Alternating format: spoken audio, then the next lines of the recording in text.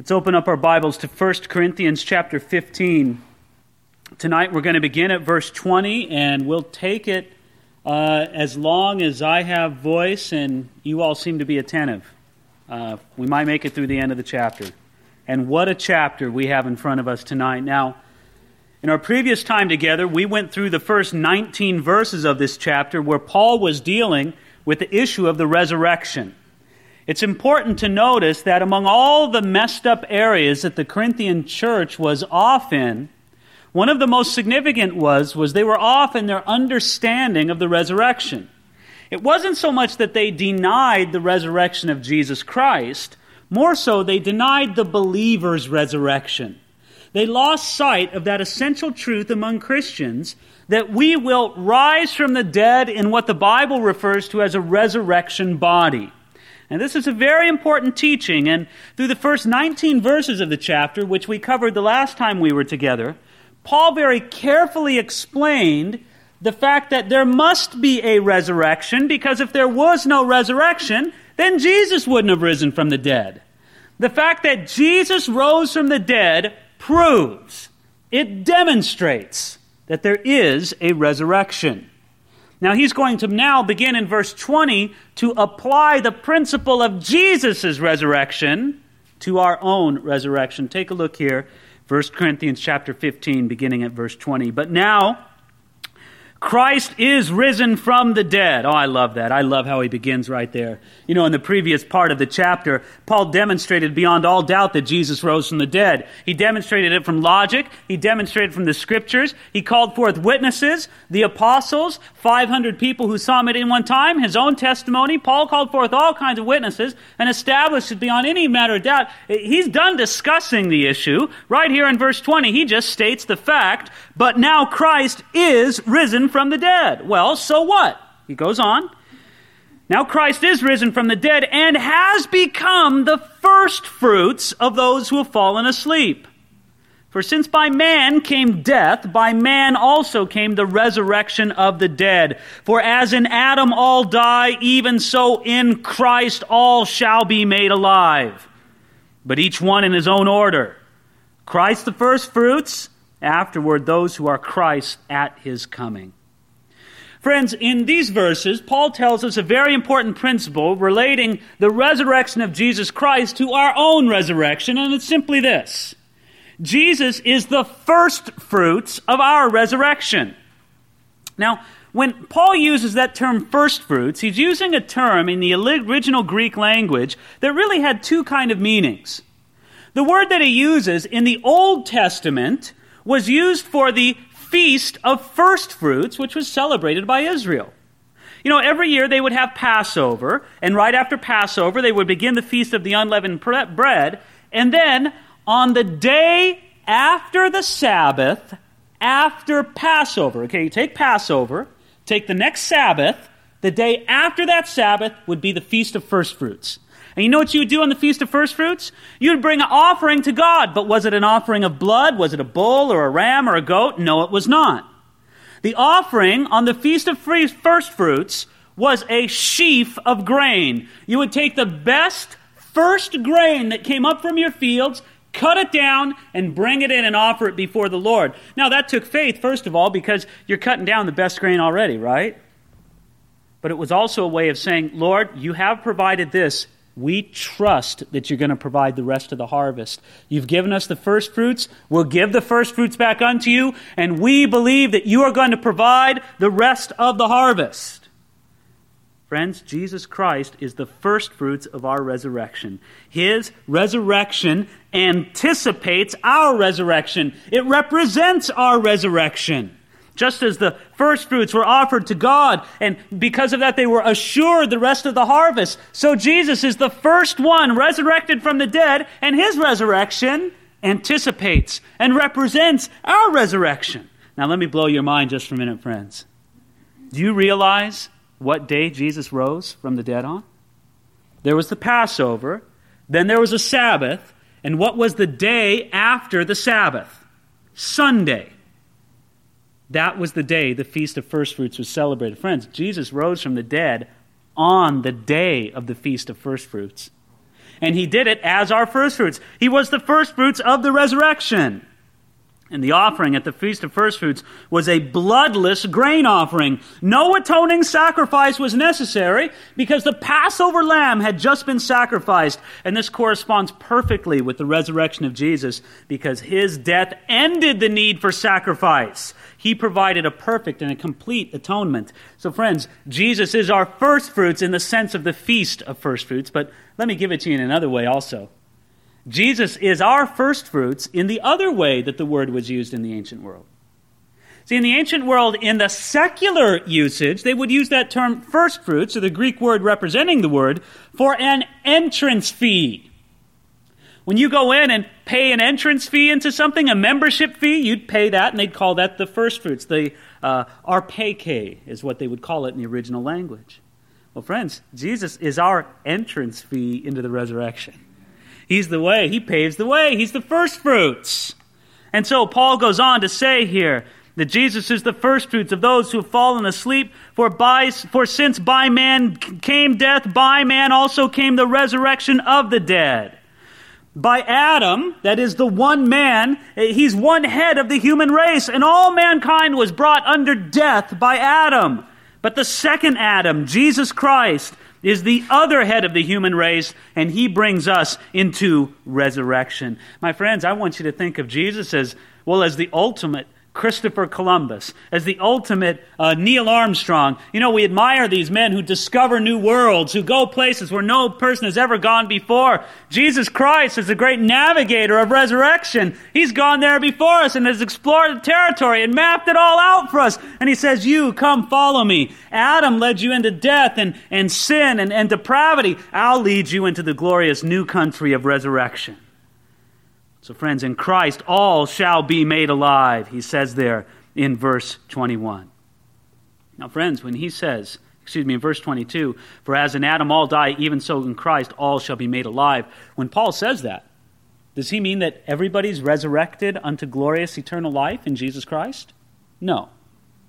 Friends, when Paul uses all in verse 22, when he says, even so in Christ all shall be made alive, he doesn't mean every human being in the sense he means most focused right here. He's talking about the resurrection of the blessed, the resurrection of the righteous. That's his focus in this whole part of the chapter. Paul isn't really dealing with the resurrection of the wicked. He isn't dealing with the resurrection of the unrighteous. However, we should remind ourselves that the Bible says there is a resurrection of condemnation. Can I tell you the words of Jesus in John chapter 5, verse 29? Jesus spoke of the resurrection of life and the resurrection of condemnation. And friends, even as every believer right now anticipates receiving a new body perfectly suited to enjoy the environment of eternity in heaven, even so, every person who rejects Jesus Christ will receive a body that is capable of surviving the horrors of hell for eternity. Oh, there is a resurrection of condemnation. There is a resurrection of the wicked, but that's not what Paul has in view in verse 22. When he says, even so in Christ all shall be made alive, he's talking about those who are alive in Christ. But notice he says in verse 23, but each one in his own order. Listen, none of us should be resurrected before Jesus. He's the captain of our salvation. We let him go first. He's the trailblazer. He's the great explorer of that land beyond. And we receive it afterward at the coming of Jesus. Now, let's make it clear, nobody was resurrected before Jesus. There's an order in place here, my friends. You say, now wait a minute, David, I read my Bible.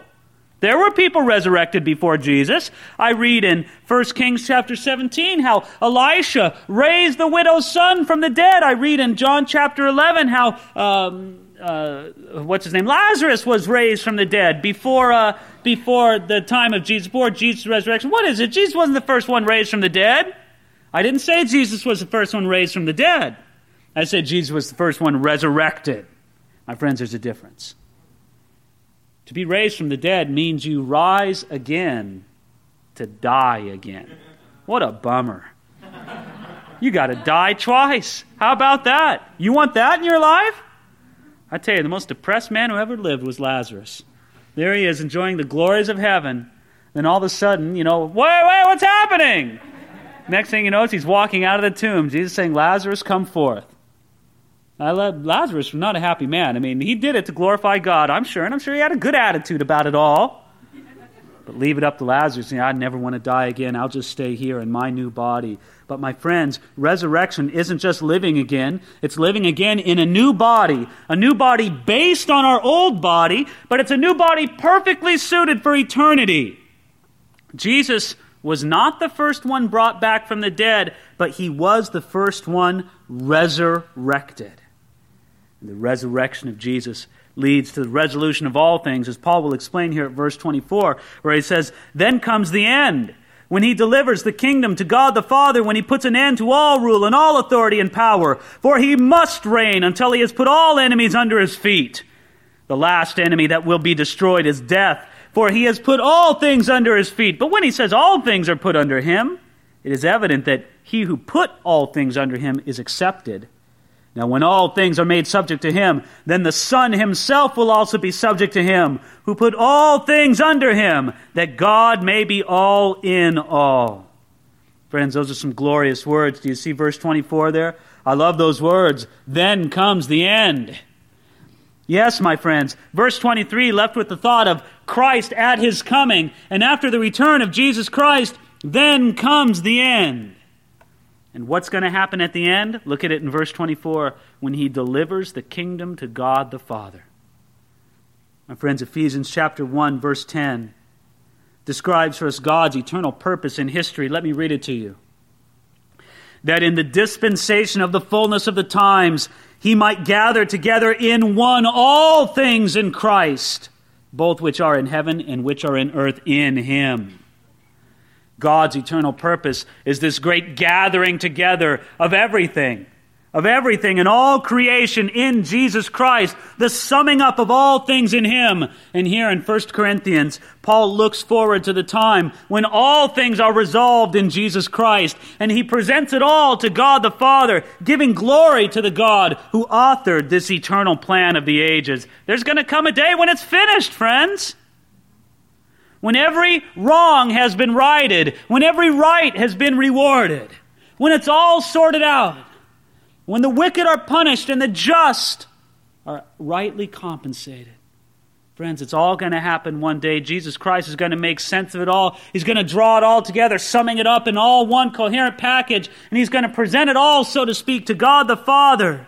And he's going to establish his rule and reign over all things. Did you notice this in verse 24? When he puts an end to all rule and all authority and power. Yes, my friends, for now God has granted a measure of rule and authority and power. Men have a measure of rule and authority and power. Satan has a measure of rule and authority and power. Even death has a measure of rule and authority and power. But those days are numbered. It's all temporary. One day Jesus Christ is going to take his rightful place, as 1 Timothy 6 says, as the blessed and only potentate, as the King of kings and Lord of lords. And friends, after the resurrection, God's going to finally resolve all of human history according to his will.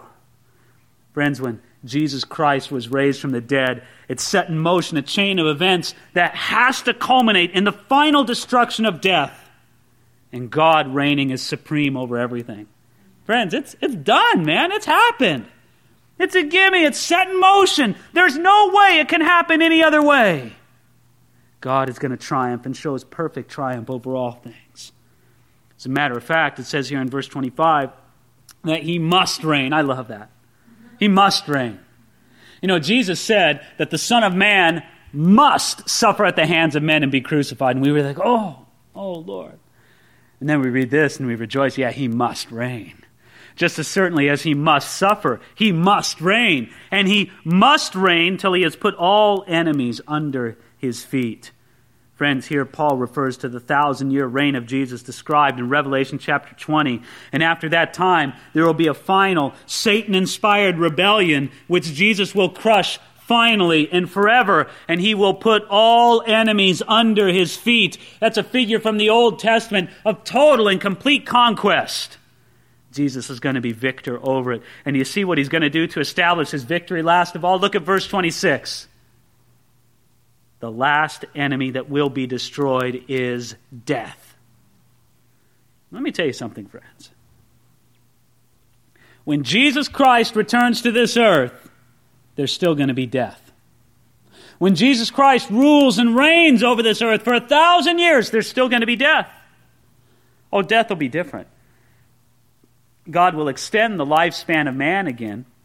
In Isaiah, it says that the man who lives to be 100 and dies will be thought to be just a kid. Oh yeah, God will extend it, but there will still be death. Death will not be abolished until after the millennial reign of Jesus Christ. Friends, death is the last enemy that will be destroyed. There's going to come a day when death is abolished. Now, you and I can hardly think of that. Friends, we think of this as the land of the living. It's not the land of the living, it's the land of the dying. Look out across a cemetery. Look out across a hospital or a rest home. And there's death, death everywhere. One day, God's going to say, no more death. That's it. It's gone.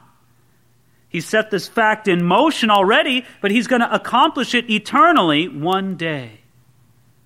Friends, did you notice the words of verse 26? Did you see how it described death? As your friend?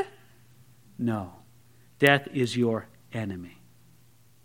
A little while before, we were talking about Lazarus. I was having trouble coming up with his name, but we remember when Jesus came to the tomb of Lazarus in John chapter 11. When He came upon that tomb, the Bible says that He groaned in the spirit and that He was troubled. And it says that Jesus wept. Why? Jesus, you're going to raise the guy from the dead in 5 minutes. Why are you so upset? Oh, poor Lazarus, he's dead. No, I don't think so, my friends. Jesus knew He was going to raise him from the dead. You know what Jesus was so troubled at? Friends, simply the fact of death itself. It was an enemy. And as it were, Jesus could look over this vast wasteland, not the land of the living, the land of the dying and the dead, and He knew that death was an enemy that must be conquered. Today, some people are told to embrace death as a friend, but friends, that's not biblical thinking. Death is an enemy. But I want to praise God right now for the believer. It's a defeated enemy. It's defeated because of the work of Jesus, and it's an enemy that will one day be destroyed. So it's an enemy we need not fear, but it's an enemy nonetheless. You know, the destruction of death was shown at the resurrection of Jesus. I think this is wild. To me, this is one of the most amazing passages in the whole New Testament. Matthew chapter 27, where it says that after Jesus rose from the dead, the graves were opened, and many bodies of the saints who had fallen asleep were raised. And coming out of the graves after His resurrection, they went into the holy city and appeared to many. It's as if reverberations went out through the world of the Spirit, and the resurrection of Jesus unleashed a force, and well, a few people just had to get it. Maybe those who were geographically close to the tomb of Jesus. They just caught some of that resurrection power, and they were resurrected right then and there. And, well, they hung out in Jerusalem for a while. I don't know, they got a falafel or something. And then after a while, they just went to heaven. The Bible didn't say they died again. I believe they received their resurrection bodies. That's how powerful. That's demonstrating the death, the destruction of death, I should say. Friends, those were just sort of some preliminary skirmishes, mere foreshadowings of the great victory by which death was overthrown. Now, I know what you're thinking. You think, I don't know, David, I don't get this. Death destroyed? Friends, death is destroyed, but if death is destroyed, why do Christians die? Friends, I want you to understand something. Death is not a penalty put upon Christians by God. That's not death in the life of the believer, friends. No, my friends. In that sense, God has forever abolished death, and God will never, never kill a believer in punishment. Then why do the saints die? Why do they die at all? Well, because our bodies have to be changed before they can enter heaven. It's not so much that we die, we're dissolved and we depart. Yes, we're changed, we're transformed. But friends, don't miss it. Death is an enemy. Now, I had something just marvelous suggested to me by a sermon of Charles Spurgeon's in this. He points out the fact that death is an enemy, right? But don't go around thinking that death is your worst enemy. As a matter of fact, death is far to be preferred than some of your other enemies that face you. He says it were better to die 1,000 times than to sin. To be tried by death is nothing compared to being tempted by the devil. The mere physical pains connected with dissolution are comparative trifles compared with the hideous grief which is caused by sin and the burden which a sense of guilt causes the soul. Oh, friends, death is an enemy, but it's not your worst enemy. Sin, guilt, alienation from God, far worse enemies to us than death itself. Now, one more thing before we go on to the next verse. Did you notice that verse 26 tells us that death is the last enemy to be destroyed? Don't worry if you don't feel death has been destroyed for you. It's the last. Don't dispute God's appointed order. Let last be last. You may want to wipe out death right now. No, friends, it's the last. You're worried about your death right now? You want, will I make it? I don't know. What if I renounce Christ on my deathbed? Don't worry about that. Don't feel like you need to have dying grace before you die. Seek God right now for living grace. Glorify Jesus Christ right now, and you're going to have dying grace when the time for dying comes, if you'll seek the Lord for living grace right now. I want you to notice verses 27 and 28, because I think these are important. It says, "But when he says all things are put under him, it is evident that he who put all things under him is accepted."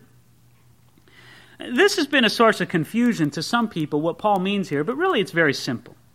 Paul has pointed out the scriptural truth that all things will be put in subjugation to Jesus Christ.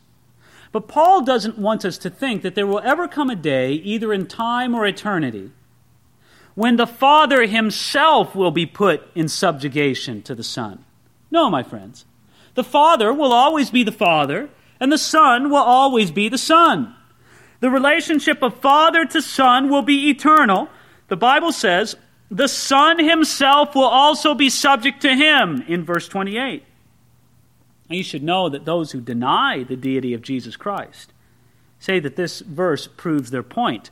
They take the submission of God the Son as proof that he must not be equal in deity to God the Father. But friends, the submission of Jesus to the Father doesn't come because he's inferior to the Father. Instead, it just comes from the administrative order of the Godhead. A son is always in submission to his father, even if both are equal in substance. So friends, this isn't a problem here. Simply put, God the Father will always be God the Father. And God the Son will always be God the Son. And for all of eternity, they will continue to relate to each other as Father and Son. Why? Notice here, verse 28, that God may be all in all. Do you know what Paul's referring to there? He's referring to the Son's desire to glorify God the Father throughout all eternity.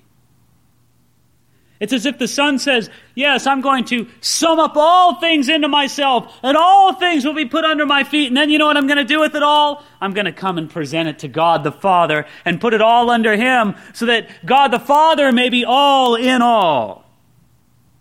You know what blows my mind about this passion in God the Son to glorify God the Father? Because when you read the Bible, all the persons of the Godhead are interested in glorifying somebody else. I mean, the Son glorifies the Father glorifies the Son, and the Holy Spirit glorifies the Son. And this aspect of the nature of God is something that God wants you and I to walk in. You know what? Don't worry about glorifying yourself. Why don't you be concerned about glorifying somebody else? Now, I mean glorifying the Lord, but why not glorifying another person? Why not building them up, lifting them up? If we have a concern for the glory of others and not our own, God will make sure that we receive whatever glory we need, which isn't much, is it? Verse 29. Paul is going to continue on with some more reasons to believe in the principle of resurrection. He says, otherwise, what will they do who are baptized for the dead if the dead do not rise at all? Why then are they baptized for the dead? And why do we stand in jeopardy every hour? I affirm by the boasting in you, which I have in Christ Jesus our Lord, I die daily. If in the manner of men I have fought with the beasts at Ephesus, what advantage is it to me? If the dead do not rise, let us eat and drink, for tomorrow we die. Now here Paul presents 3 more very persuasive reasons why we should believe in the resurrection. First of all, he says, what will they do who are baptized for the dead if the dead do not rise at all? Well, the baptism for the dead proves that there's a resurrection. All right, next point here in verse... Oh, did you want me to talk about the baptism of the dead? Well, this, of course, has been a troubling verse to many people. Baptism of the dead, what's that? Now we know what the Church of Jesus Christ of Latter-day Saints, otherwise known as the Mormons, believe it is. You may have relatives of yours who have been baptized in absentia by the Mormons. They have ceremonies at the Mormon temple where you go through your whole genealogy. That's why Mormons are into genealogies. They list the whole genealogy, and you baptize yourself or somebody else for a dead person. And they supposedly get this from this passage of Scripture. My friends, can I just tell you that this is a pagan custom? You say, well, wait a minute, it's not a pagan custom, it's mentioned in the Bible. Yes, it's mentioned in the Bible, but as a pagan custom. Can I just point something out to you very plainly in verse 29? Let me emphasize it to you as I read it. Otherwise, what will they do who are baptized for the dead if the dead do not rise at all? Why then are they baptized? Does Paul say we baptize for the dead? Does he say you baptize for the dead? No, he says they baptize for the dead, not people in the church. Not you, not we, but they. Baptism for the dead was a strange pagan custom at that time, but what it did was it reflected a belief in the resurrection. You know what Paul's saying here? He's saying, can I paraphrase just a little bit? He's saying, you Corinthian morons. That's a little paraphrase.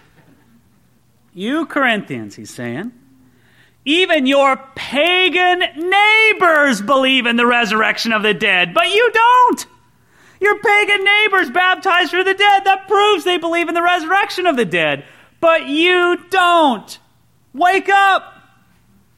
But please, nobody should think for a moment that Paul is saying that Christians should be baptizing for the dead, or that's any. He very pointedly makes the grammatic point, they, not we or you. So that's one reason. He says, listen, we can believe in the resurrection of the dead. Even the pagans believe in it. Then he goes on to say, verse 30, and why do we stand in jeopardy every hour? Friends, if there were no resurrection, why would Paul place his life in jeopardy for the gospel? The way that Paul lived his life all out for the gospel was evidence of the truth of the resurrection. And friends, let's just be straight right now. Most of us are so concerned about living comfortable lives here on earth that our lives give no evidence of the resurrection. But if you looked at Paul's life, you know what you'd say? You'd say, you know what? If there's not a resurrection and a reward, that guy's nuts.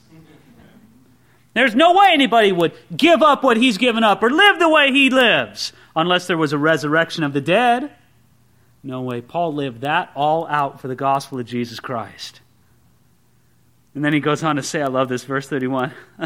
I affirm by the boasting in you which I have in Christ Jesus our Lord. Now stop right there. Paul's going to boast. He's going to brag. Now the Corinthians were used to braggers.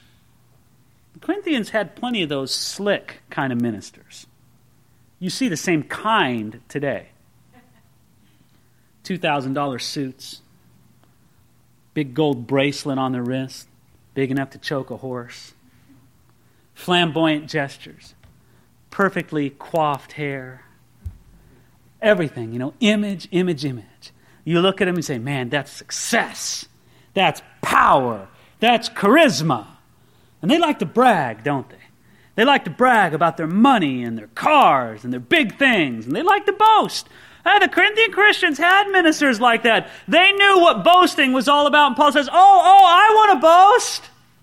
Can I boast? I want to brag now. All right, Paul, do your bragging. What's his bragging? Verse 31, I affirm by the boasting in you which I have in Christ Jesus our Lord, I die daily. That's Paul's boast. You know what he meant by that? He meant by that he was in constant peril of his life. Paul's life was lived so on the edge for Jesus Christ that he could say, I die daily. His life was always on the line. You know a pretty dramatic example of this? In Acts chapter 23, check this out. How would you like this? More than 40 men took a vow. And you know what their vow was? We're not going to eat or drink until we've killed Paul. Now, how would you like to have more than 40 people who said, I'm not going to eat or drink until I've killed you? I'd get worried about lunchtime if I were you. I mean, and then dinner time? Give it a couple days? Friends, that's heavy. Paul's life was lived that much on the edge. No wonder he could say, I die daily, and this is his boast. Now, let me make an important point here. It's important to understand that when Paul says, I die daily, he is not speaking of the spiritual identification he has with the death of Jesus.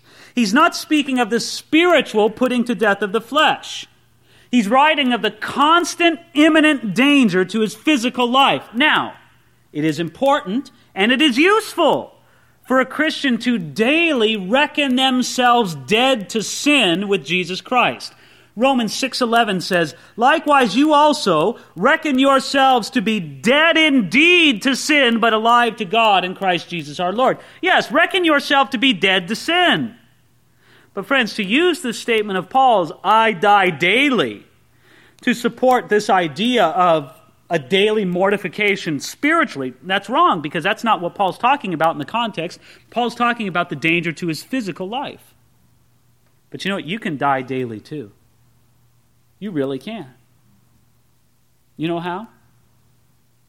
Well, first of all, live every day of your life with the awareness that you're going to die. Next, put to your soul by faith through the whole process of death. Think of yourself lying on your deathbed. You think I'm being morbid?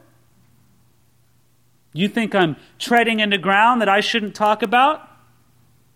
Friends, unless Jesus Christ comes first, every one of us is going to face death. And one of my solemn, sacred duties as a pastor is to prepare you for the day that you're going to die. You better think about it now. You better think about how you're going to testify to the glory and the goodness of Jesus Christ even on your deathbed. You should prepare yourself mentally and spiritually right now to look at death square in the face and to say, I'm coming home to you, Jesus.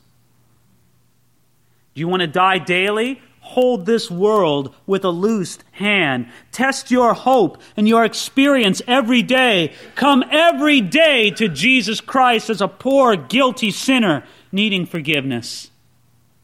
You want to die daily? Live every day, every moment, in a manner that you would not be ashamed to die at any moment. And finally, have your affairs in order. I'm telling you, friends, we're born to die. And every one of us is going to face it. And in that sense, we can die daily. Now, Paul goes on in verse 32 and describes some of these life-threatening situations he was in. He says, if in the manner of men I fought with the beasts at Ephesus, what advantage is it to me?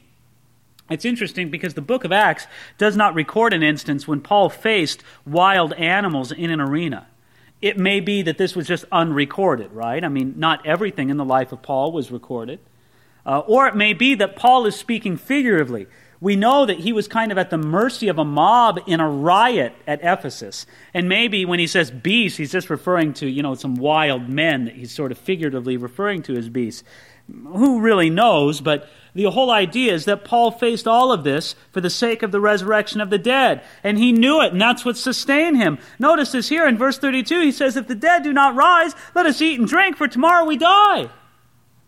Paul says, listen, if there is no resurrection, if this life is all there is, then you better, what was the old beer commercial? Grab all the gusto you can. Hey, why not? Why not? If this life is all there is, if, as it says in the book of Ecclesiastes, all of life is just lived under the sun, and friends, if that's all there is, then go ahead. Party it up. Get the most pleasure you can out of life right now, because that's all you're ever going to enjoy. Friends, if there's a resurrection, and if there's a God enthroned in heaven who says, at my hands are pleasures forevermore, then it makes sense to live your life righteously and godly for Him, right now, right here. It's said that the ancient Egyptians at the end of a big party would take a wooden image of a man in a coffin, and they would take it around to all the tables, and they would say, take a look at this, and have a good time now, because you're going to be dead sooner than you think. Friends, if there is no resurrection, if there is no future judgment, then we may as well have the best time we can right now, and Paul was a fool for putting himself in such discomfort and danger for the sake of the gospel. But he was no fool, because there is a resurrection of the dead, and it does matter. He goes on, verse 33. Do not be deceived. Evil company corrupts good habits. Awake to righteousness, and do not sin, for some do not have the knowledge of God. I speak this to your shame. Friends, knowing the truth about our resurrection should affect the way that we live. Paul says, do not be deceived. Evil company corrupts good habits. Now, it might seem strange to have this verse in here, right? Paul, why in the midst of this discussion of the resurrection do you throw in, my peer group? What's up with that? Well, really, it's very simple. Where did the Corinthian Christians get their weird ideas about the resurrection? Ideas that Paul has spent this whole chapter trying to correct. They got this bad thinking by associating either with Jews who did not believe in the resurrection, such as the Sadducees, or with pagan Greek philosophical types who did not believe in the resurrection. Friends, it was bad enough that these associations had affected their thinking on an important matter like the resurrection, but this evil company could corrupt far more. You know what the problem was? Romans 12:2 says, do not be conformed to this world, but be transformed by the renewing of your mind. No, the Corinthian Christians were being conformed to this world, and they were not having their minds transformed by the Word of God and the renewing of their minds. No, my friends. They were keeping evil company and were being conformed to this world. Instead, they needed to be transformed. I want you to think about this. How much of the Corinthians' problem could be explained by this one verse, evil company corrupts good habits? I mean, if the Corinthians were hanging around with pagans and unbelievers to the extent that they had started believing what they believed about the resurrection, isn't that the source of a lot of their other problems too? I mean, think about it. Think about all the things Paul has had to deal with in this book. Envy, divisions, pride, immorality, greed, irreverence, selfishness. How much of this has come in because of their keeping of evil company? My friends, their problem with the resurrection was an indicator of the source of their moral problems also. They were keeping evil company, and it was corrupting them. You want to know something else interesting about this? Do you notice when it says in verse 33, evil company corrupts good habits, how that's in quotation marks? But I don't know exactly how your Bible's laid out. In my Bible, it's evident by the way it's laid out that this is not a quotation from the Old Testament, but it's still a quotation from somebody. In other words, Paul's quoting somebody, but he's not quoting the Old Testament. Do you know what he's quoting? He's quoting an ancient playwright named Menander. And this guy was a pagan. But you know what? He was right on this point. And so Paul quotes him. And so he says in verse 34, instead of hanging around with this corrupt company, awake to righteousness and do not sin, for some do not have the knowledge of God. I speak this to your shame. Listen, it's a sin to remain ignorant of the things of God. Now, verse 35. But someone will say, how are the dead raised up? And with what body do they come? Well, Paul says, you may have questions about the resurrection. What is it now to be resurrected? The first question is, how are the dead raised up? Can I just tell you something that Paul doesn't even really answer this question? I think it's a dumb question. How are the dead raised up? God does it. I don't know. What more do you need to say than that? Acts 26:8 says, why should it be thought incredible by you that God raises the dead? Listen, he's God.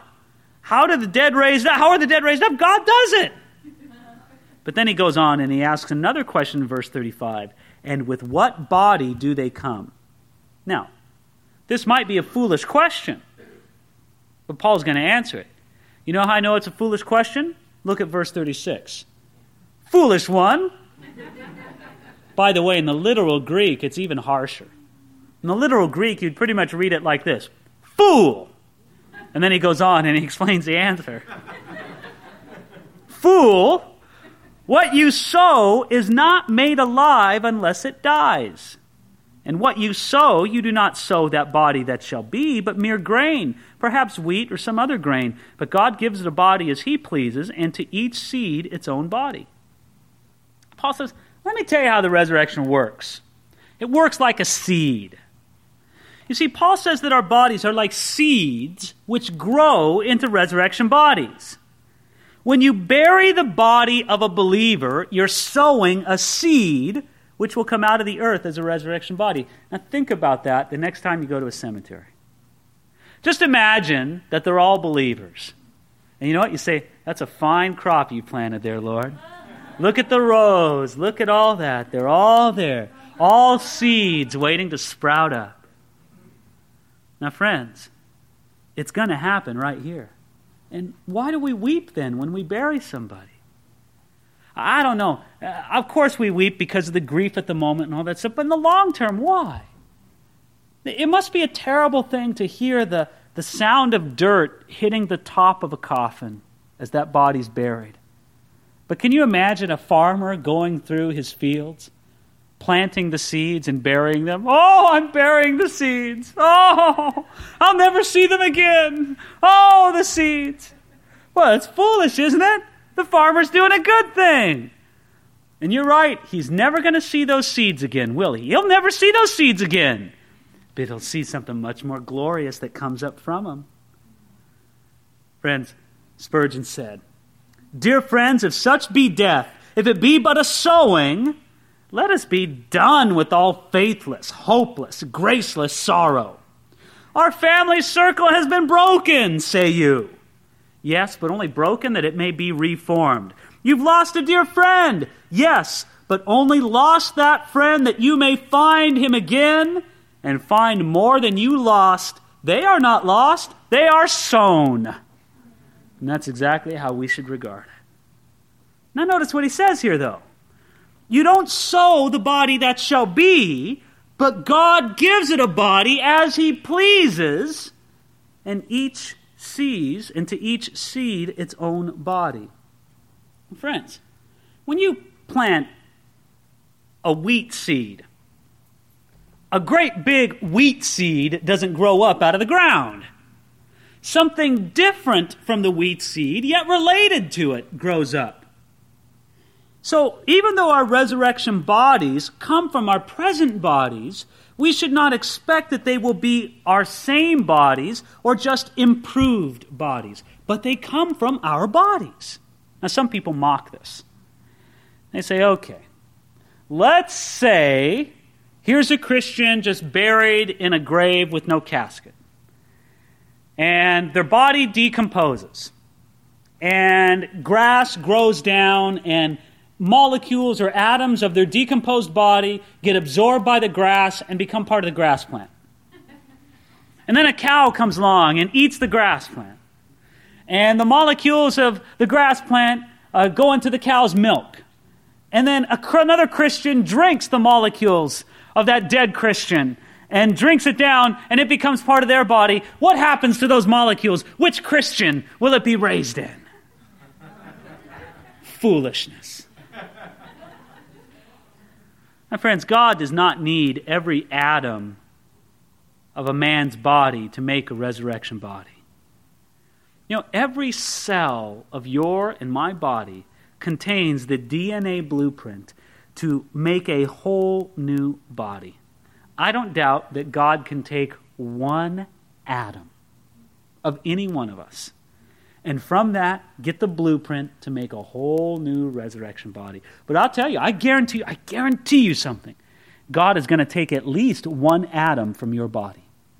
Because your new body is going to be based upon your old body. Going on here, he says, verse 39.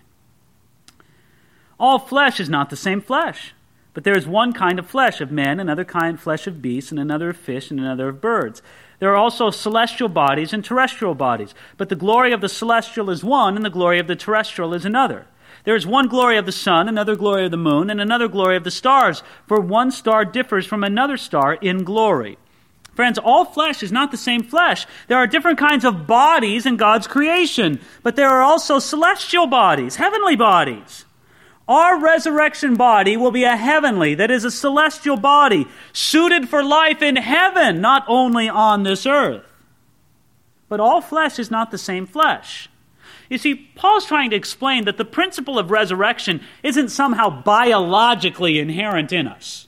You know, biologically speaking, our bodies are not a whole lot different from the bodies of a gorilla or an ape, biologically speaking. But they're not going to rise from the dead, because all flesh is not the same flesh. Man's flesh is informed or inspired by our immortal, reasonable soul, and not so the flesh of other creatures. Friends, you can't build upon this the doctrine of doggy heaven or kitty heaven or any other kind of pet heaven. Now, some people are very troubled by this because they love their pets very much. And I don't have a firm answer for you because the scriptures are silent, but let me just say this. When you get to heaven, if you absolutely need your doggy or your kitty for it to be heaven, then your doggy or your kitty will be there. If they're not there, it won't matter to you, friends. So don't worry about it one way or the other. If it'll matter, they'll be there. If they're not there, it won't matter to you. God will take care of it.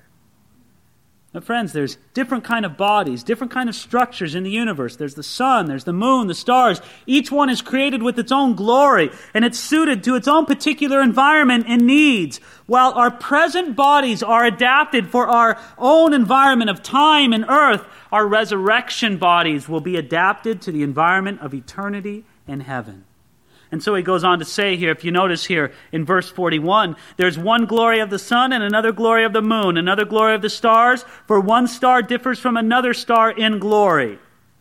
Might I point out that some people have taken this verse, and I don't think it clearly teaches it, but it may mean it by inference, that there will be different degrees of glory for believers in heaven.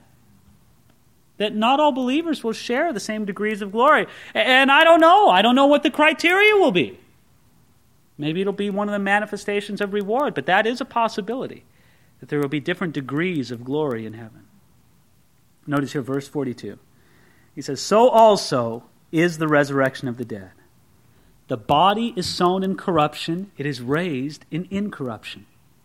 It is sown in dishonor, it is raised in glory. It is sown in weakness, it is raised in power. It is sown a natural body, it is raised a spiritual body. There is a natural body and there is a spiritual body.